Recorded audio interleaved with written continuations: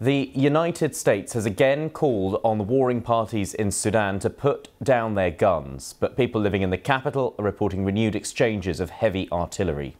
Days of fighting between rival forces has killed almost 200 people and wounded 1,800. The capital, Khartoum, has seen airstrikes, shelling and heavy small arms fire. This is the latest footage coming out of the conflict, showing smoke rising as fighting takes place across the capital. People living there, Sudanese citizens, have been seeing this barrage of artillery fire lighting up the night sky in the capital, Khartoum. And it's all taking place. Here's a map that gives you a sense of the locations in the northeast African country, which has a history of instability. The country fell under military rule in 2019 when the long-time leader Omar Bashir was toppled. The fighting is taking place between army units loyal to the two generals. You can see them on the left. Mohamed Hamdan Dagalo, better known as Hemeti, is Sudan's deputy leader. He commands the RSF, that's a paramilitary force. And on the right, the de facto leader, General Abdel Fattah al-Burhan, both of them wanting to control Sudan's military. Let's go live to neighbouring Nairobi now, and our correspondent Ferdinand Omondi. Ferdinand, just give us a sense of the latest on the situation there. Yes, I've been following tweets and posts from residents of Sudan, and a lot of them in Khartoum says they are barely able to sleep and that the shelling has increased tremendously. I saw one of them say in the past 2 hours there's been non-stop bombardment going on and lots of explosive hurt, and that one of her younger cousins has had to put on earplugs to stop hearing the noise. So looks like the situation hasn't dissipated. Last night, a ceasefire that was supposed to be carried out for 3 hours was barely honored, and so for the third consecutive day since the fighting started, the humanitarian groups have not been able to reach out to the most vulnerable, and the numbers now are at least 1,000 who are injured and in need of medical help.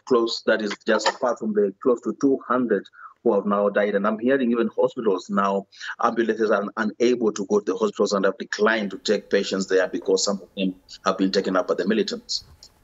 And Ferdinand, in terms of infrastructure, what is functioning and what isn't? For example, airports, train services, that sort of thing.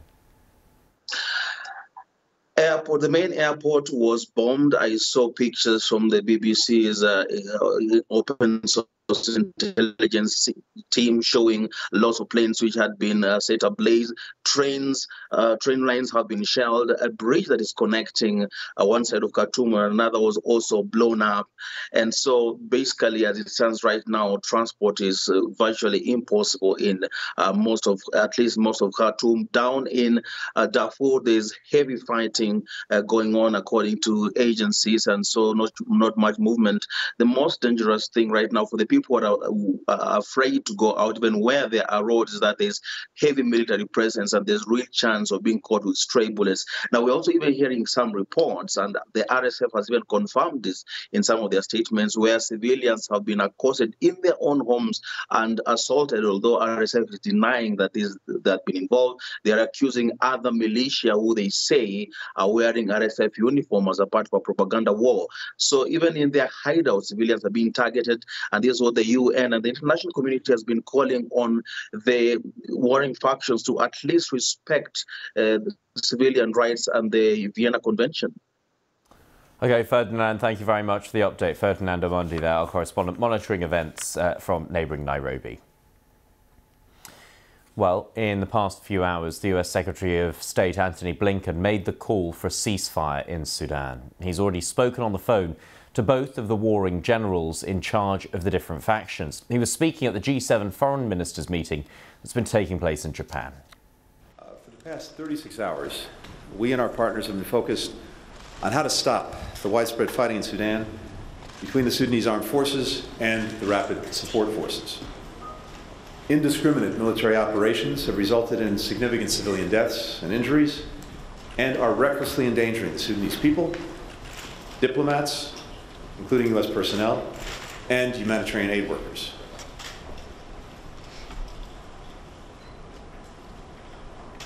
This morning, I made calls to Generals Burhan and Hamedi, urging them to agree to a 24-hour ceasefire, to allow Sudanese to safely reunite with their families, and to obtain desperately needed relief supplies. I also underscored in both calls the responsibilities that Sudanese fighting forces bear for ensuring the safety and security of U.S. and other diplomats who are resident in Sudan, as well as for UN staff and other humanitarian partners.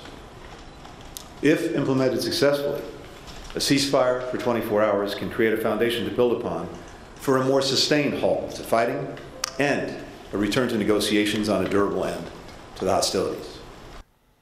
Let's go live to Seoul now, and our correspondent Jean McKenzie, who's following events at the G7 for us. And Jean, it's only just in the last few days that the situation in Sudan seems to have erupted in the way that it has, and yet the comments by the US Secretary of State on that matter have inevitably drawn a lot of the focus and attention at that meeting. Yeah, I think it was, him revealing that he has actually spoken to the generals on both sides of the fighting, really, and urged them to enact this immediate ceasefire so that people can be reunited with their families and so people can get the food and the essential things that they need.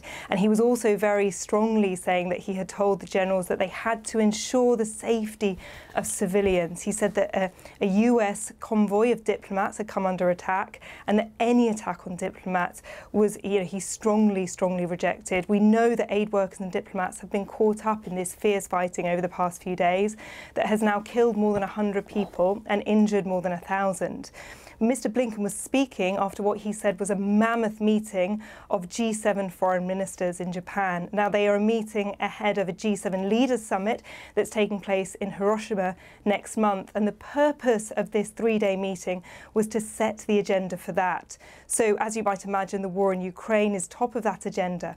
But also, it being held in Japan, which is the only Asian country in the G7, means that a spotlight has really been shone on some of the security issues here in Asia as well, particularly the threat that China is posing to Japan and the North Korean threat, North Korea making huge advances with its nuclear weapons program. And so the leaders, the foreign ministers today all said that they were united in the face of these threats, the aggression from Russia, aggression from China and aggression from North Korea. They really were trying to show this united front ahead of this summit that's taking place next month.